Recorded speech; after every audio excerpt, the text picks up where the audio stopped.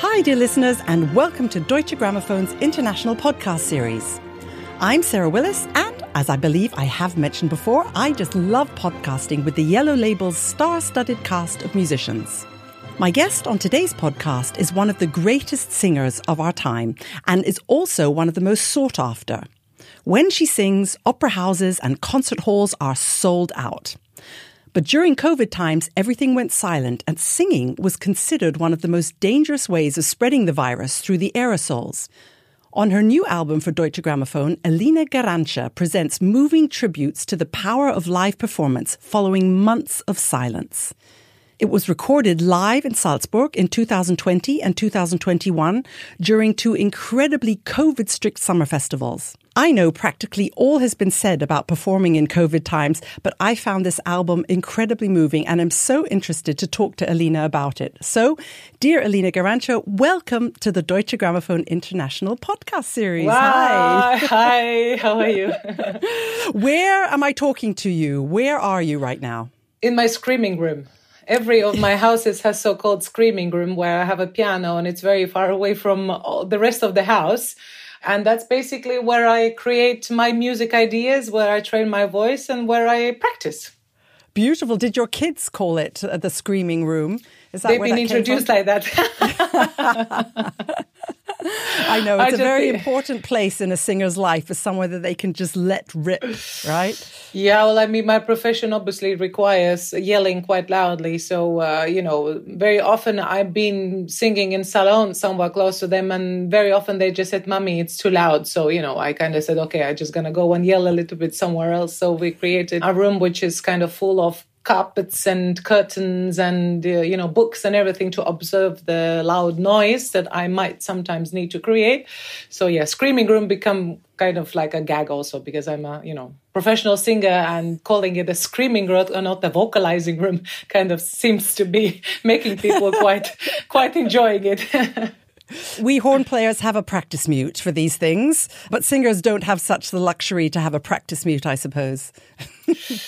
Well, I mean, I know my colleagues have been singing sometimes in a pillow in a hotel room or trying, to hum. But we work with the live acoustics, obviously, and our instrument is our body. And obviously, putting anything muting on the face would kind of take the overtone possibilities off. So if it's possible, I never sing in a hotel or at home, or when I'm at home, then really in the working room. As such, on the trip, I always then go and work somewhere where it's really considered to be normal to make noise. I'm surprised to hear that because I thought you all just let rip in hotel rooms. We were quite jealous because someone always comes and knocks on the door with us. I know, I hate it. I mean, I'm sorry, my colleagues, but I hate every singer who sings in a hotel. Really, I do. I think it is so egoistic and so disrespectful, and it literally is just no-go. Not for me, really not. I really prefer to get up half an hour sooner or stay half an hour later. But, I go to the concert hall or I go to the theater and I order a room and I really do sing there. I just, no, it's a no-go. When I'm with my orchestra in Baden-Baden, and that little gangway there where the two soloists, usually the two top soloists are in, they're tiny little rooms. And I remember hearing you warm up in one of those rooms and thinking, oh my goodness, that is so loud. I don't think people realize how loud an opera singer is when they're really close to you. Well, I mean, it's not for nothing that we are heard in a big stages. If you think that 2,000 people go into audience and 4,000 like in Metropolitan or 2,600 or whatever it is in Munich, or Berlin Philharmonie or even, Baden-Baden Hall. I mean, it's all into thousands. And we sing without microphones, without amplification. So it has to be loud. It has to be quite noisy for us to shoot over 50 or 60 people orchestra as well. So it all really is about the resonance, and it has to be very pointy, and it is loud. It's just that I don't think people realize that, that of course they sit in the audience and they realize that it's got to be loud. But when you're next to you, like I imagine these love scenes, when it gets really passionate and both of you are singing, it's almost like those cartoons, when they get blown away and you see all their face being blown backwards, that it really must be like that. You see it can be painful. it can be painful sometimes if the resonance is really very close to the ear. You hear as the drum in your ear just going like, and it becomes very unpleasant. So if you have really a good colleague, they would just, kind of gently close with the hand, your ear if they have to shout into you. The passionate view. They close the nice colleagues, the nice colleagues, not so one, then you have to kind of figure. But recently I sang performances and it was a tenor, and in our duet, I really just had to kind of knock below, his head and into his chest, because otherwise it was just becoming very uncomfortable. And I guess this is how somebody would feel if you really sing into the faces. But, very often you don't really realize, and never, it's not for nothing that we tend to turn usually to the audience and not into the really face of somebody else. That's a really good bit of insider information. So, dear podcast listeners, when you next see a love pair, a love duet going on between two fantastic opera singers, and you see one of them taking the other one's head in their hands and covering the ears, you'll know it's not out of love, it's out of protection. Absolutely. I know of colleagues who said that one of them has yelled it and the second half of the first act was completely in the mute because it's just too much. Yeah. Oh, dear. Okay, but Elina, we're here to talk about your new album, and you have a lot of loud singing going on in that too, but you have incredibly intimate moments. And if I may fangirl for a moment, it really made me cry, this album, because it was such a special time. And I said in the introduction, we've all heard everything there is to hear about singing for empty halls, singing with no audience, getting no applause, all the bad things about what happened in the Corona times. But I think this album is one of the best things to have come out of the Corona times. Can you tell us a little bit about how the idea even came and what it was like that very first festival in 2020? Because Salzburg was the most protected festival in the world, wasn't it? With different colored armbands. And it was incredible. Well, thank you so much. I really am very touched for your comments on that. I think it was a special combination of very special and unique moments indeed. Coming back after a lot of weeks and months of being silent, seeing and feeling the live audience, being able to have real musicians around you, to experience the vibration of the music, of musicians, energy of the people, everybody involved. It was really very, very special. And particularly, you have to run marathons suddenly without really being able to practice it. You run around your bed. Yeah. You run around your bed in your apartment, and suddenly you go to the Olympic Stadium and you have to really chase up with everything that is around it. But, for me, it always an incredible pleasure when great orchestras and great conductors invite me to participate in their concerts. It's not that I've told, Christian Thielemann and Wiener Philharmoniker, I want to do this. They said, if I would be happy to join. I said, absolutely. So when they call, I always say yes. And it was really a very special experience for us, Wagner was, for me, the first dive into this repertoire. Mahler, I would say it probably is the core repertoire for the Wiener. So have all that combination and Maestro Thielemann, who just floats with it, and life experience brings, a certain emotions up to it. It was very special. And I'm very happy that the people got spoken to, that they got touched in a certain way, because the music is just absolutely incredible.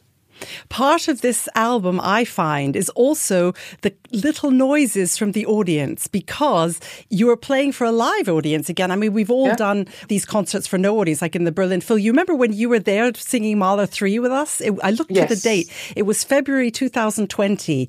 And literally 2 weeks later, we'd closed down. Yeah. It was just so spooky. And when I watched it back on the Digital Concert Hall a few weeks ago, when I knew I was going to see you today, I thought, let's just see how that was.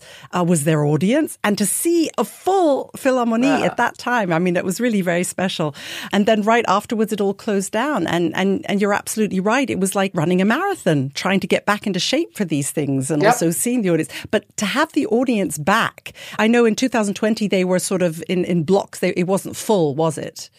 No, it wasn't. I think it was like a chess mat, spread out. But knowing that the people are not there because they cannot be, not that they don't want to be, they cannot be, just compensated absolutely, because those lucky who were there, they filled the whole hall, in triple of energy just to be there, And obviously, I mean, for everybody who goes and performs live, having people with the masks, it's not about the mask. It's about to having so many in the same way, you have a different colors, blue and black and everything, but just to have that amount of people all with the masks, that's what is kind of sometimes just spooky, not the fact that we have to wear it. I mean, we are going through unique times and obviously everybody needs to think about protecting themselves. So it's not actually about the fact of wearing the mask. It's just so many together does the same thing. I just found it incredible that this recording managed to capture the moment of it being such a special occasion. Was it your first time in front of an audience again after all that? Or in front of a big audience? Yes, absolutely. Yeah. And obviously the pressure of it being filmed and it being on a live performance, where you don't really have the warm-up period. You just go there and you have to do it because in 1-2 rehearsals, you can't really catch up half of year of silence, nearly half of the year, as much as you want to train, because adrenaline does something which no screaming room and no teacher or whatever can provide you. It makes your breathing tremble and it makes, your nerves react somehow differently. But one is grateful that those moments are captured because, it's also history in a way of what's happening in the world, and to be part of it and to live it and to show it how it is and to have this memory of that is kind of special. Definitely something that I will remember as well. Yeah, well, I mean, thank goodness we have it on this album. So the Wesendonck you did in 2020, and I must say this is something our dear friend CT, as we call him, Christian Thielemann, he's just so good at, It's supporting a singer, organizing this accompaniment. I mean, I've played many concerts with him as an accompaniment. We're always too loud, doesn't matter what we do. But he's such a big guy, but he sinks down to his knees almost to get an orchestra choir. You know what I mean, don't you? But he does such a wonderful job of accompanying, doesn't he? Did you feel in very good hands? Well, he loves singers. You have to be realistic. Not every conductor understands and love. They might admire and respect it, but you have to love and you have to have that confidence and that ego, given up. That at that very moment is necessary. And I think that particularly with the Wagner, it's in a way also life philosophy that this music is. And I think it just suits him very, very much. Obviously he's been considered one of, if not the Wagner specialist in that. And his experience obviously with this music is ginormous and he transports it and he explains certain things. So I think it really is something that he should be continuing doing it and also showing his interpretation, his philosophy of it all. And it's interesting to see, that between years also he changes a little bit. And with that, the music interpretation lives. And it just shows, that every composer obviously has a certain message that you want to send. And only few composers can be really understood in a certain age of your own life experience. And definitely, I think that CT and the Wagner go very well at this very moment. Not only conductors change, singers' voices change. And you've sort of changed over the years. I heard an interview where you're saying your Octavian days are not over, not because you don't you can't sing it anymore because you've done it so often, and that you'd quite like to do Kundry and things like that. Yeah. And I was really impressed at hearing that, because I must say, when I was listening, which one was it called? It was called Stehe still, the one in the Wesendonck. You hear Brunhilde in it. At least I did, Yes. I was hearing this Brunhilde voice and I was thinking, I wonder if that would be something for you. But it will, at some day probably. How is that? Can you explain that to our listeners? How come a singer's voice, what is it about a singer's voice that changes over the years? And how come you go from lighter roles to bigger roles rather than the other way round? Yeah, it's complicated. It's hard to explain it on podcasts, when we have so many things to talk about. But you sometimes are born lucky as a singer and your voice can make that trip. It's maybe a little bit brutal to compare a duck and a swan. Even if they both can fly, one will never become the other one because the physics just is not there. You can try to train the duck to fly faster and maybe they're higher, but it's still going to be the duck who is trying to be a swan.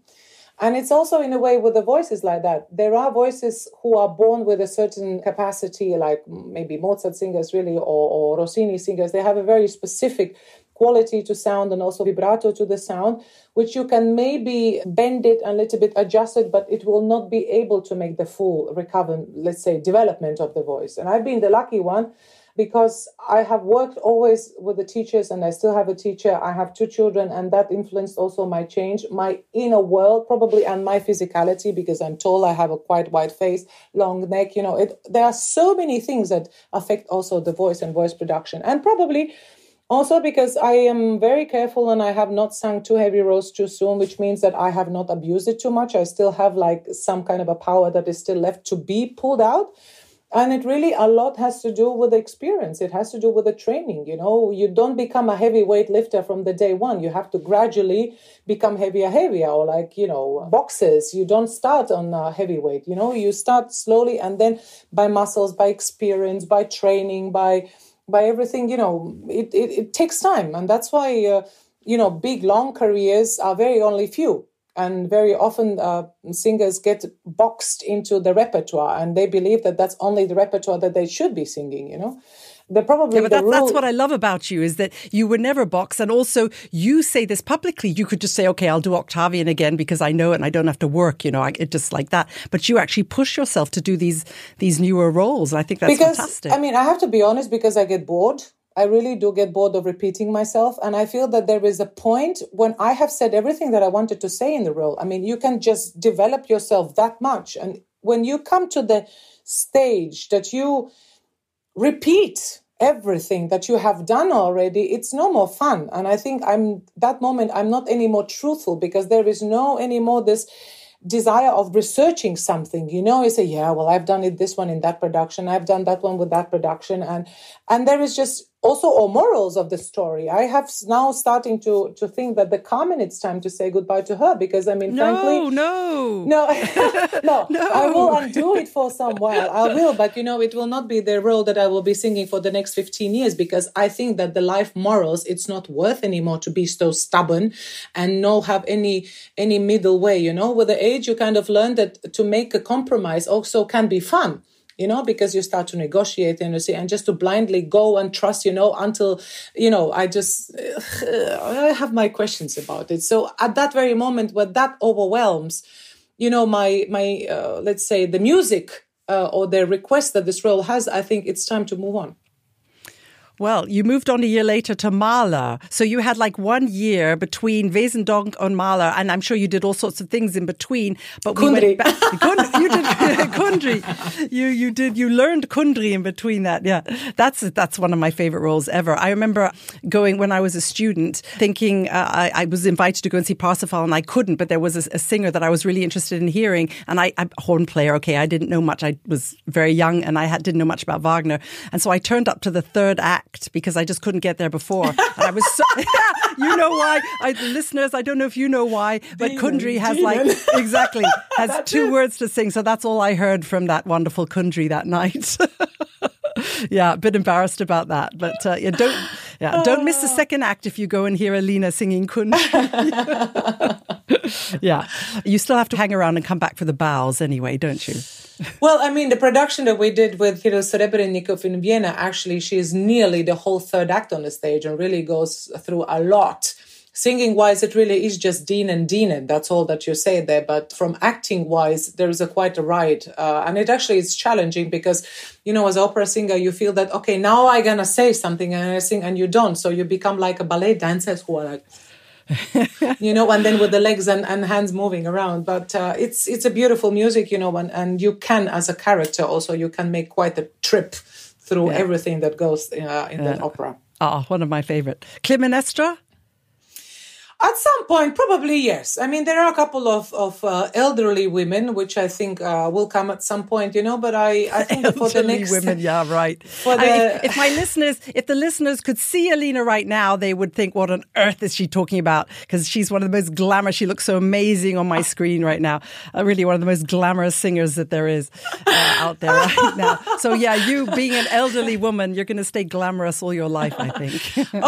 To age with the dignity, it is virtue nowadays, to what one is realistic. In my head, I'm 27. When I look at my passport, I somehow get a little bit confused. It's a shock, isn't it? I have the same thing. Well. No, but I have to tell what I've said also about the Carmen. There is just times that the morals of certain characters, or let's say the desire of the life in the character, doesn't correspond anymore to what you think life is about. So you look for the roles where you can, question also your own dignity and your own values, through roles. And obviously every role that I'm doing in the stage, it's part of me, my experiences or my compromises that I had to do. So I try to get them into the character and to understand why they react to certain places. But like Octavian, it's not interesting anymore. The character per se, it's not anymore interesting, because I also believe that there is a certain energy that every age brings on the stage. And like the Mozart Così fan tutte, you have to have young people who fall in love during the rehearsal time with each other. They play, they hang out, they go to, have a drinks and stuff. And there is this vibe, this kind of a unallowed buzz between themselves. And you can feel it on the stage. If you have a, life experienced people who have children and everything, and then go and play Così fan tutte and imagine that for the first time you fall in love, it's a bit like the... And also those people want to go home to bed. Tell me about it. So you had a year off. I'm deviating terribly, which is very, very naughty for an interviewer, but it's just so interesting, all the stuff you're saying. We deviated. We got to Kundry in your year between the Wesendonck and the Rückert-Lieder. And then you came back to Salzburg. Salzburg still was quite a protected place, wasn't it? It wasn't as protected as the year before, because the year before it was really incredibly strict. But you still had your different colour armbands. If I can just explain to the people listening, the singers had a coloured armband. There was different sort of stages of contact possibility, wasn't there? And these people couldn't go backstage. These people could go near the singers. You had people not allowed near you. Probably the horn players were not even allowed anywhere near the stage. How did that work the second year? Well, obviously we were all tremendously impressed of how it took place to start with, again, and that actually so successfully with so many events and concerts, and how actually people were desperate to be part of it all as a musician or as an artist or as an audience as well, of taking in count everything that has to be done and actually doing it.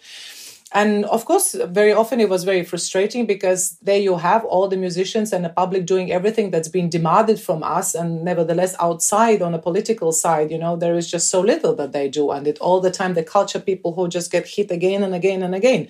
And in general society, who just have to have music and culture as a day of their well-being. It's not just about eating physically. It's also about nurturing your brain, your emotions, your mind and everything. Doesn't Netflix do that? Well, partially it does. I have to tell you, a series of 31 minutes is neither welcome thing, because I can't have energy to sit through 1.5 hours. Tell me about it. It's about all I can manage. I can't imagine sitting through the whole of Parsifal now. But exactly, that's why you do the highlights. Yeah, sorry, I interrupted you. No. But obviously to be there again and have, I say that Wiener Philharmoniker, I know them for so many years, because when I started in Vienna in ensemble in 2003, this is how long it goes back. So have them again together and see how some of them has gone already and new faces have come in, and some of them are still from that day still playing. It's very emotional. And the people come to you and they say that they enjoyed it very much, or how happy they were that we can do music together. And it all just becomes, very special experiences. And I always said, when you're on stage in an opera, it's in a way about you, because you are the frontal piece that the people are looking at you. But when I sit in the orchestra, I become one of the orchestra, if I may say so, So I try to integrate myself, and my singing, of course, is a voice. But you can take just so much of colors and so much vibration and experience from sitting in the orchestra. You can hear how you as a group actually work, and how different the sound of Wiener Philharmonica is or Berlin Philharmonic. You feel the body weight, you feel the physicality of it differently. I love it. It's very, very special every time. So when the great orchestras call, I always make an effort to be free and actually experience it. That's a real music making. That's what I say. That is what the Heilige Kunst is about. Now, without being ironic, it's maybe ironic to say Heilige Kunst. No, but really, the holy arts translated, the but it's holy art, true. yes. Yeah. But for me, those are the moments where, the time can stop sometimes. And in a Rückert-Lieder, the time stops in certain places, because there just is that much of that music and that much of being together, and in the audience come on that wave. It becomes magical and it becomes memorable, and those are the moments when you say that this is what music making is about. Could you say that experience of singing it after such a pandemic and knowing the audience was so hungry for live arts and to see you again and hear live singing, although singing was one of the most terrible dangers of COVID times, of course, you and your aerosols, did that inspire you on stage? Could you feel that? I mean, when you're standing on stage, there's always that space between the stage and the first row, you know, and that's always the part when I'm presenting or doing something. That's the part I try and put away because, you know, we want to have that contact. For this Rückert-Lieder, I mean, maybe I was just really moved by it. You know, your Welt abhanden gekommen, I was in floods of tears. It was so beautiful. And you could hear rustling in the audience. Did that inspire you more being back on stage or do you try not to think about it? Or do you just let yourself get away, you know, moved in the wave of the moment? It is a moment. It is a moment that you experience because thinking about audience at that very moment might take you away from actually sinking into it, you know? And the more I kind of think that I want to sing for the audience, very often I just become too nervous because, you know, the responsibility creeps onto your neck, you know? So little mistakes or little off notes sometimes are much more worthy because they are truthful as perfectly made and concentrated sound. But, you know, Mahler, in general, for me, is a very interesting composer. There are a couple of songs that I just cannot get myself to sing it because I kind of superficially think that, you know, they have a message in their life. So, you know, better to leave them a little bit out. And I also have a feeling that Mahler has such a narrow door and such a small way between now and then, you know, and after, let's say, the death, if you want to call it that way, that I have a lot of respect for this music. And ich bin der Welt abgegangen, oh my God, I can't even say it anymore. Ich bin der Welt abhangen, genau. It is a very special song because with the age, I believe, the realization of the life afterwards becomes less and less scary. You know, you can be melancholic but be positive about it. And you can be going into that song with a positive atmosphere and a positive attitude, you know. And it becomes then very simple and very enlightening, you know, very releasing. And maybe that was the magic also at that very moment, because it's not a sad song where you think, oh my God, the time is over and I'm just alone there, all completely forgotten, you know. You bring yourself into another level of being released of everything that drags you down on a daily basis. That's the moment where you become free and you can be very happy about it. So for me, that song is very, very special. And it's very interesting, actually, how with the time and with the age and with the vision of the life and experiences of the life, actually you understand the song better. Mahler, maybe in my opinion, can sometimes be repetitive, and it's like, you know, in some of the symphonies, you go and go and go and you never arrive, and then you still have another 5 pages, and then you think, okay, now there's another 2 pages, you know, and just you're to make speaking it sure. To a horn player, I know exactly what you're talking about. So, you know, it can sometimes be kitschy and made too sweet and too kind of, you know, exaggeratingly melancholic. But if you kind of dig out of it and just make it pure and really very, very straightforward, it becomes very touchy and very transparent and transcendent. Well, these songs are a perfect example of that. And you got me. You really did. Incredibly beautiful, this album. And congratulations. I mean, that there were Thank 2 you. Live performances, which were just so perfect and so moving that they make a great album. And what I also like, Aline, if I can trivialize it just a tiny bit, you and Christian Thielemann have matching outfits on the cover. Did you know that? Did you realize that? Did you speak about that beforehand? No, we didn't. But I knew from the past experiences that he never wears black, but he wears dark blue. So I thought it would be a nice touch just to have a little bit of that support of the color, you know, mirroring also in my costume. So it's nice. I think it, you know, they said that the blue color is the color of hope, or in the, you know, in the future kind of everything. Well, I have some blue at this very moment as well. The same as you, I think, no? Yeah, blue for hope. Exactly. Hopeful podcast. Why not? No. I mean, there's another funny story about seeing you for the first time in the Philharmonie. You walked past a table full of brass players on the way into the rehearsal and everyone was like, wow, because you with your height, and you wear beautiful clothes, and your blonde hair was down, and you're so tall, and you walk past and it was like, wow. And then before the concert, you walked past the same brass players and you were about 5 inches higher because you were wearing high heels, and they were like, whoa. I mean, you are in a very impressive Erscheinung. What's that word in English? Appearance. And your fans, but you're so, you're wonderfully approachable as well. And we love having you. And I hope you'll come back very soon. What's next? I mean, I heard that you've been singing a sneaky Carmen duet with Jonathan Tettelman. And I'm excited to hear that, being quite a fangirl. Well, he's now, let's say, the new hope for the tenor world, a young guy, a lot of energy and a lot of excitement, and not bad looking, tall, which is very nice for somebody like me, because, even if with a high heel, he's still taller than me, which is obviously nice. And has that young energy, greedy for success and everything, which is like for the character like Don José, I think it's wonderful because he has that power and that energy, to believe also the story and to really go till the end. Yes, we did a recording, and he's doing soon, I think, at some point, his presentation of his solo recording. So it's very nice. There are a couple of the other ones also coming. Yeah, I mean, for the future, for me, I have couple of productions coming up. I will do Samson and Dalila in Royal Opera Covent Garden. I also am foreseen to go to Chicago to do Rückert-Lieder with Maestro Muti with orchestra there. In Salzburg Festival, I have a wonderful 2 projects, again with Maestro Telemann of Brahms Rhapsody and Alto Rhapsody, and then also a concert with Samson and Dalila and Parsifal in the same concert. So that's quite a challenge for me. Second act, I hope. Exactly, both of the second acts. Yes, indeed. I mean, I can't escape of not singing in both third acts, so to say. I have to. And I'm going to do Carmen in September in Vienna, probably one of the 4 or 5 last ones.